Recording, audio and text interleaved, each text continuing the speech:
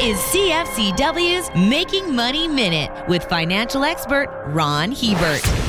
There aren't a lot of new cars in dealer showrooms. Supplies are scarce due to a worldwide shortage of computer chips and increased demand from people scared stiff of public transit by COVID. Lack of new vehicle availability has diverted purchasers into the used car market, which in turn has pushed those prices higher in Canada by up to 20%. This pricing pressure is expected to exist until at least 2022. So if you have a used set of vehicles that you want to sell, now's a good time to do so. If you're in the market for a used car but can wait, expect higher prices next year. For more information, listen to our Making Money show hosted by Ron Hebert and Gord Whitehead at letsmakemoney.ca or cfcw.com.